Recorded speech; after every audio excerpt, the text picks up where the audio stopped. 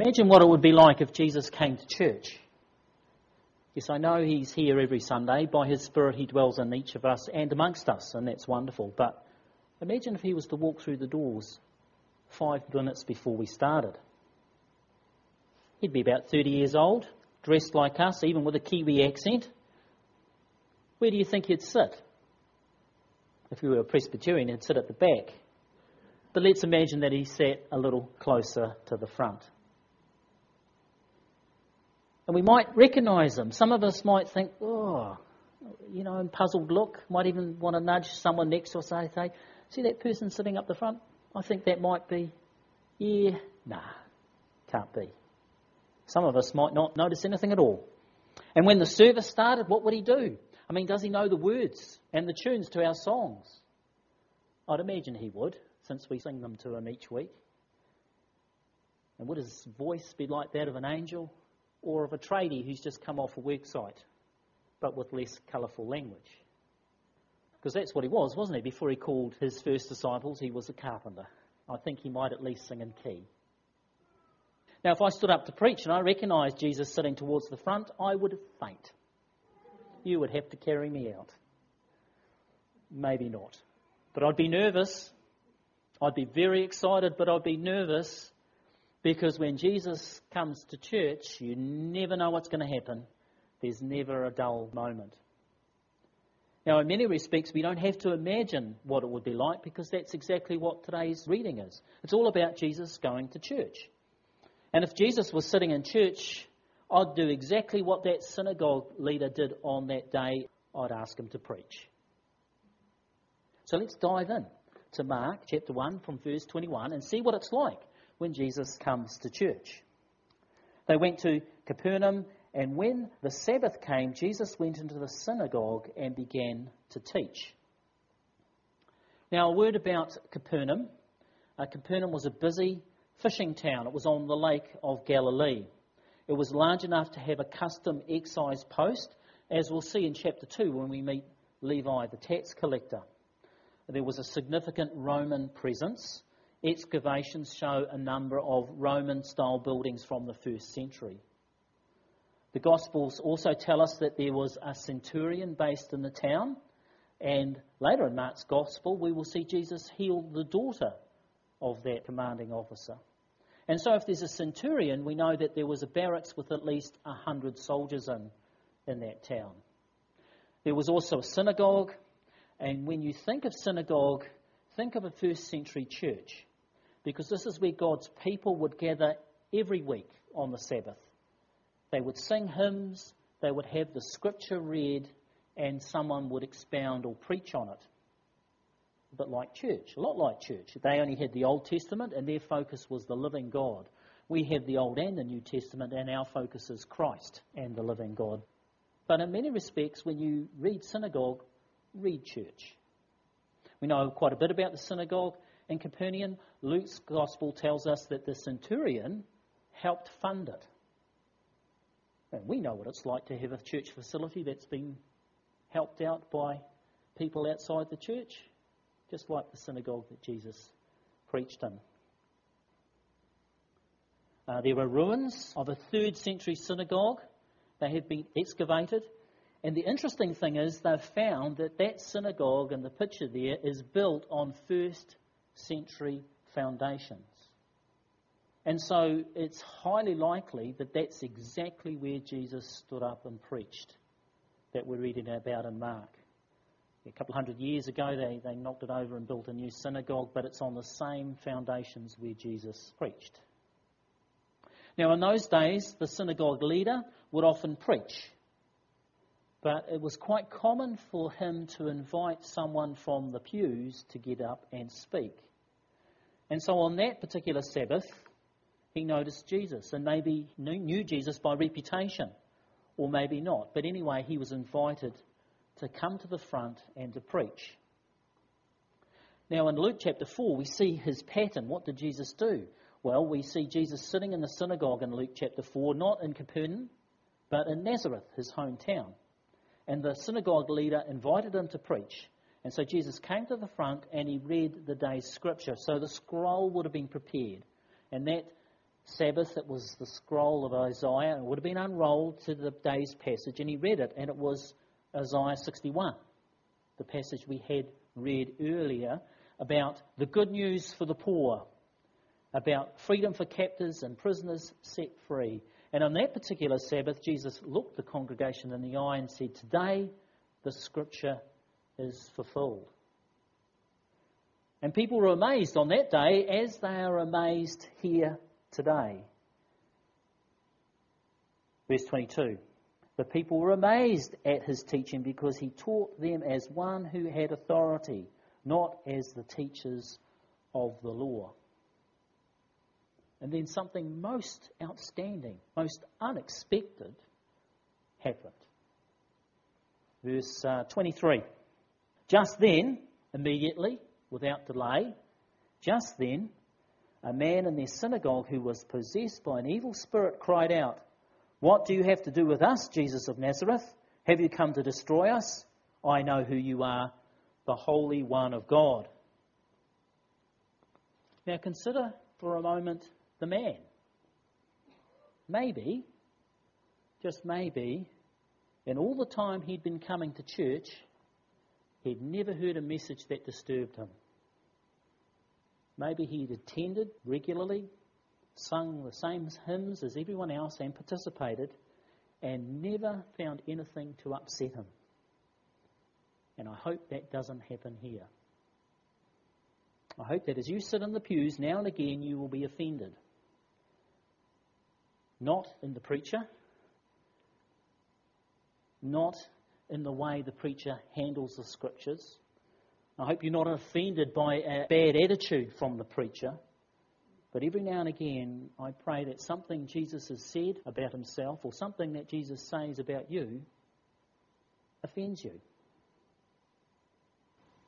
Anyway, that's what happened on that day. And what we have here is Hebrews chapter 4, verse 12. The Word of God is living and active, sharper than any double-edged sword. It penetrates even to dividing soul and spirit, joints and marrow. It judges the thoughts and attitudes of the heart. Jesus spoke with authority. He wielded a sword, and it was living and active, and it disturbed the man, and the evil spirit didn't like it. That's one possibility, that he'd attended church and never been disturbed, but there's another possibility, isn't there? Maybe the man regularly caused a disturbance. Maybe this was an outburst that was almost expected, that every week or so he would cause a scene. Maybe the children had a nickname for him, something like Mad Matt, and the children would wait with anticipation until Mad Matt wound up. And they would sit next to each other and they'd be waiting, and then an outburst, and the boys would nudge each other and grin because church was going to get exciting when Mad Matt wound up. And maybe one or two of the elders would walk down the aisle and try and settle him down, and it never quite worked. And the children laughed and giggled, and the adults didn't know which way to look. It's a possibility, isn't it? Possibility that every Sabbath he caused a disturbance. But what happened next was different. What happened next had never happened before, whether Matt never was disturbed or was disturbed every week. Something happened that never happened before. I'll read the words in verse 23. And Jesus said, "Be quiet, come out of him." And the evil spirit shook the man violently and came out of him with a shriek. Goodness me. What's happening here? Well, we can find out what's happening here when we look to the words of the demon. There are two things I want to point out. The demon says, "What do you want with us, Jesus of Nazareth? Have you come to destroy us?" And here he speaks truth.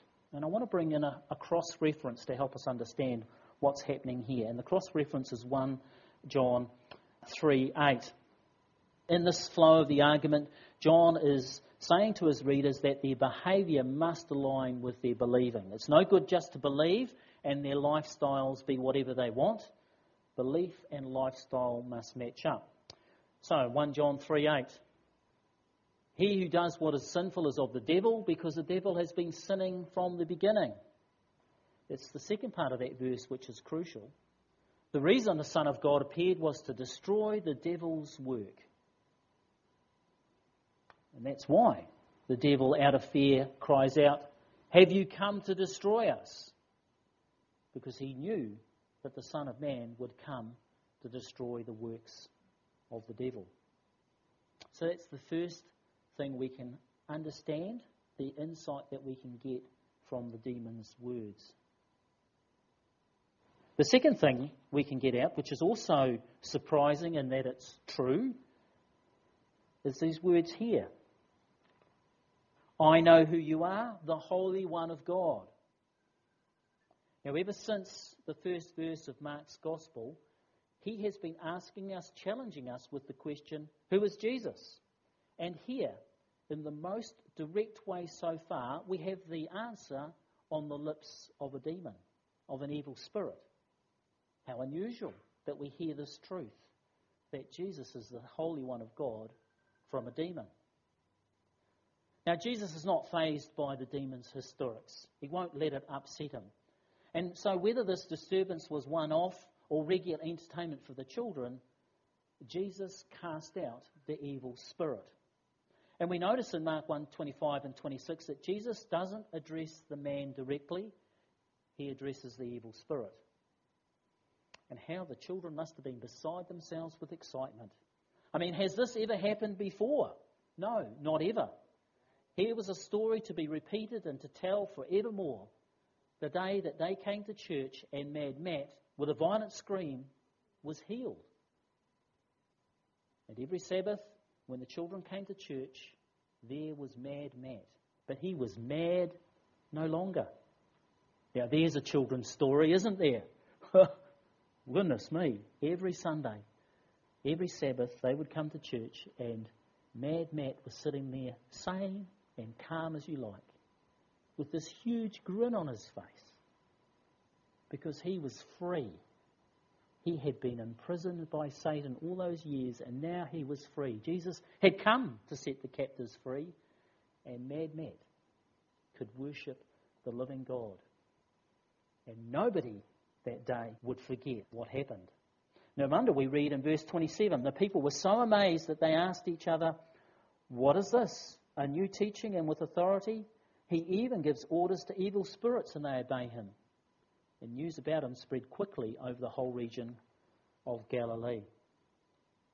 And it doesn't stop there, because Jesus is invited home for lunch after church. How many of us have been invited home to someone's home after church for lunch? It's a good practice, isn't it? It's lovely. And it's very special when you are invited. But that's next week. Next week we'll see what adventure Jesus gets to when he goes home after church for lunch. But what's our take home for today? Where's our encouragement? Where's our application? Well, two things. First of all, there's encouragement for us, and secondly, there's a warning for us. So, what's the encouragement?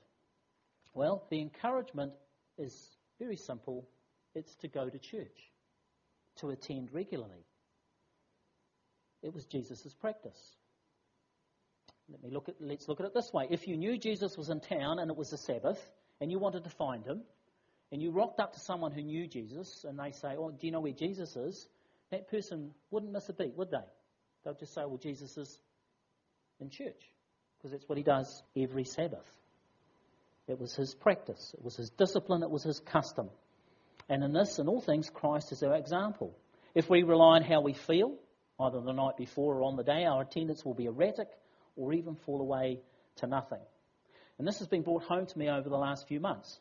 I've either met people or I've asked about a few names on our church roll that I haven't met yet and been told, well, they used to be regular, but not anymore. You know, it's very sad, isn't it? You know, Jesus went to church every Sabbath without fail. In a recent survey in the States, people were asked why they didn't go to church. And of those evangelical Bible-believing people that don't go to church, people that used to but don't anymore, and we all know someone like that, don't we? 46% said that they don't go to church anymore because they prefer to practice their faith in other ways. Now, I've heard that before. 33% of those people who used to go to church but don't anymore, 33% said they don't go because they haven't found a church they've liked. I've heard that before. Have you heard that before? It's very sad, isn't it? Yeah. Now, directly opposed to this is Hebrews chapter 10, verse 25. Let us not give up meeting together as some are in the habit of doing, but let us encourage one another.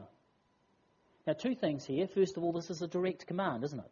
It's a bit like the Ten Commandments. You can't really argue against them because they're so direct and clear. Well, this is another one. Let us not give up meeting together. But do you notice the logic? The logic is, how can we encourage one another if we're isolated? All the one another's, love one another, pray for one another, warn one another. How can we do that if we're just practicing our faith in our own way, or because we haven't found a church that we like? Our non-attendance breaks Christ's heart. We go to church out of obedience and wanting to please Him first, and what we get out of it second. We reverse that, don't we? We go to a church because of what we get out of it first, and then the whole Jesus thing becomes second. But it's the other way around. We commit ourselves to a body of believers, a church, out of faithfulness to Christ first, and the benefits we get out of it second. We go to church to hear the good news, to be transformed, to encourage one another, and most importantly, to worship the living God. And we all know people who have fallen away from church, and they give the excuses that we've heard today. Can I encourage you not to accept it? To gently, maybe firmly, if you know them well enough, challenge them that Jesus went to church every Sabbath, every week, and so should we. Not going to church is, simply put, an act of disobedience and a rejection of the people Jesus died for. Think about it. When someone says, I don't want to go to church for whatever reason, they are rejecting the people that Christ died for. No wonder it breaks Jesus' heart. So that's the first thing, an encouragement for us to be regular, but also when we're talking to those folk who say they used to go to church, an encouragement to follow Jesus' example. A warning. This is our second take home. Did you notice that the words of the evil spirit were some of the best orthodox theology that you will hear? That demon probably had better theology than everyone in this room. And that he knew who God was. He knew that Jesus was there to destroy him, and he knew that he was the Holy One of God. So our warning is, not everyone who believes rightly is of God. You can believe correctly and be a wicked person. Let's see how James puts this. In James chapter 2, verse 19, again, the logic of his argument is that there are some people, again, just like John, saying, as long as you believe rightly, you can do whatever you like. And James argues about that in chapter 2, verse 19. He says, you believe that there is one God? Good. Even the demons believe that. And they shudder. You see, the demons know who Jesus is. And they know why he came. They know he rose from the dead, and they know that their days are numbered. But they hate the truth. They do not submit to the truth. They fight against the truth tooth and nail. Whereas Christians, we believe the truth and it melts our heart. We believe the truth and we submit to the truth. We allow the truth to get right down into our very core and affect all parts of us. And so the warning today is not to be like the demons or the evil spirits who know the truth and do not submit to the truth. We are called to believe correctly, but then allow it to impact our lives. See, some people believe in their head that Jesus rose from the dead, but it doesn't touch their heart and it doesn't touch their hands, their lifestyle. Some people have an experience with their heart, but they actually don't let it touch their head. They have no idea of what they're on about, and their expression is erratic. They might be deeply moved by Jesus, but they've never thought through or have no idea what it means, and they're all over the place. What Jesus is calling to us to do as we follow him is to, think about it with our head. Know that Jesus rose from the dead, but let it impact our heart and let it see expression in our hands and our feet as we work it out. And that's what Jesus is calling us to do. So there's our two take-homes today. An encouragement to attend church no matter how we feel, and to encourage others that have fallen away. And also to remind ourselves that thinking rightly is not enough unless it impacts our heart and our lives. And so, as we draw to a close, and we remember the very first words that Jesus spoke in this gospel. Remember, Jesus right back in verse 15 said, "The time has come," he said, "the kingdom of God is near. Repent and believe the good news." The kingdom of God is near. And today we've seen two kingdoms clash. We've seen the kingdom of God clash with the dominion of darkness. And when Jesus was tempted, he won a victory. And we saw that in the wilderness. And today the two kingdoms go up against each other, and the dominion of darkness has been vanquished. It takes a big hit. In this conflict between the two kingdoms, the winner is no doubt. Remember, we are on the winning side. And as we move through this gospel, we will see those two kingdoms in conflict. We will see them clash. And time again, we will see Christ winning. Even on the darkest day, Good Friday, the kingdom of God will win. And we are on the winning side. And so, let's all let the good news impact our lives. Let the good news go deep down and transform our inner core. This is what Jesus would have us do to all those who follow him and who want to follow him until the adventure leads us into glory. Let's pray.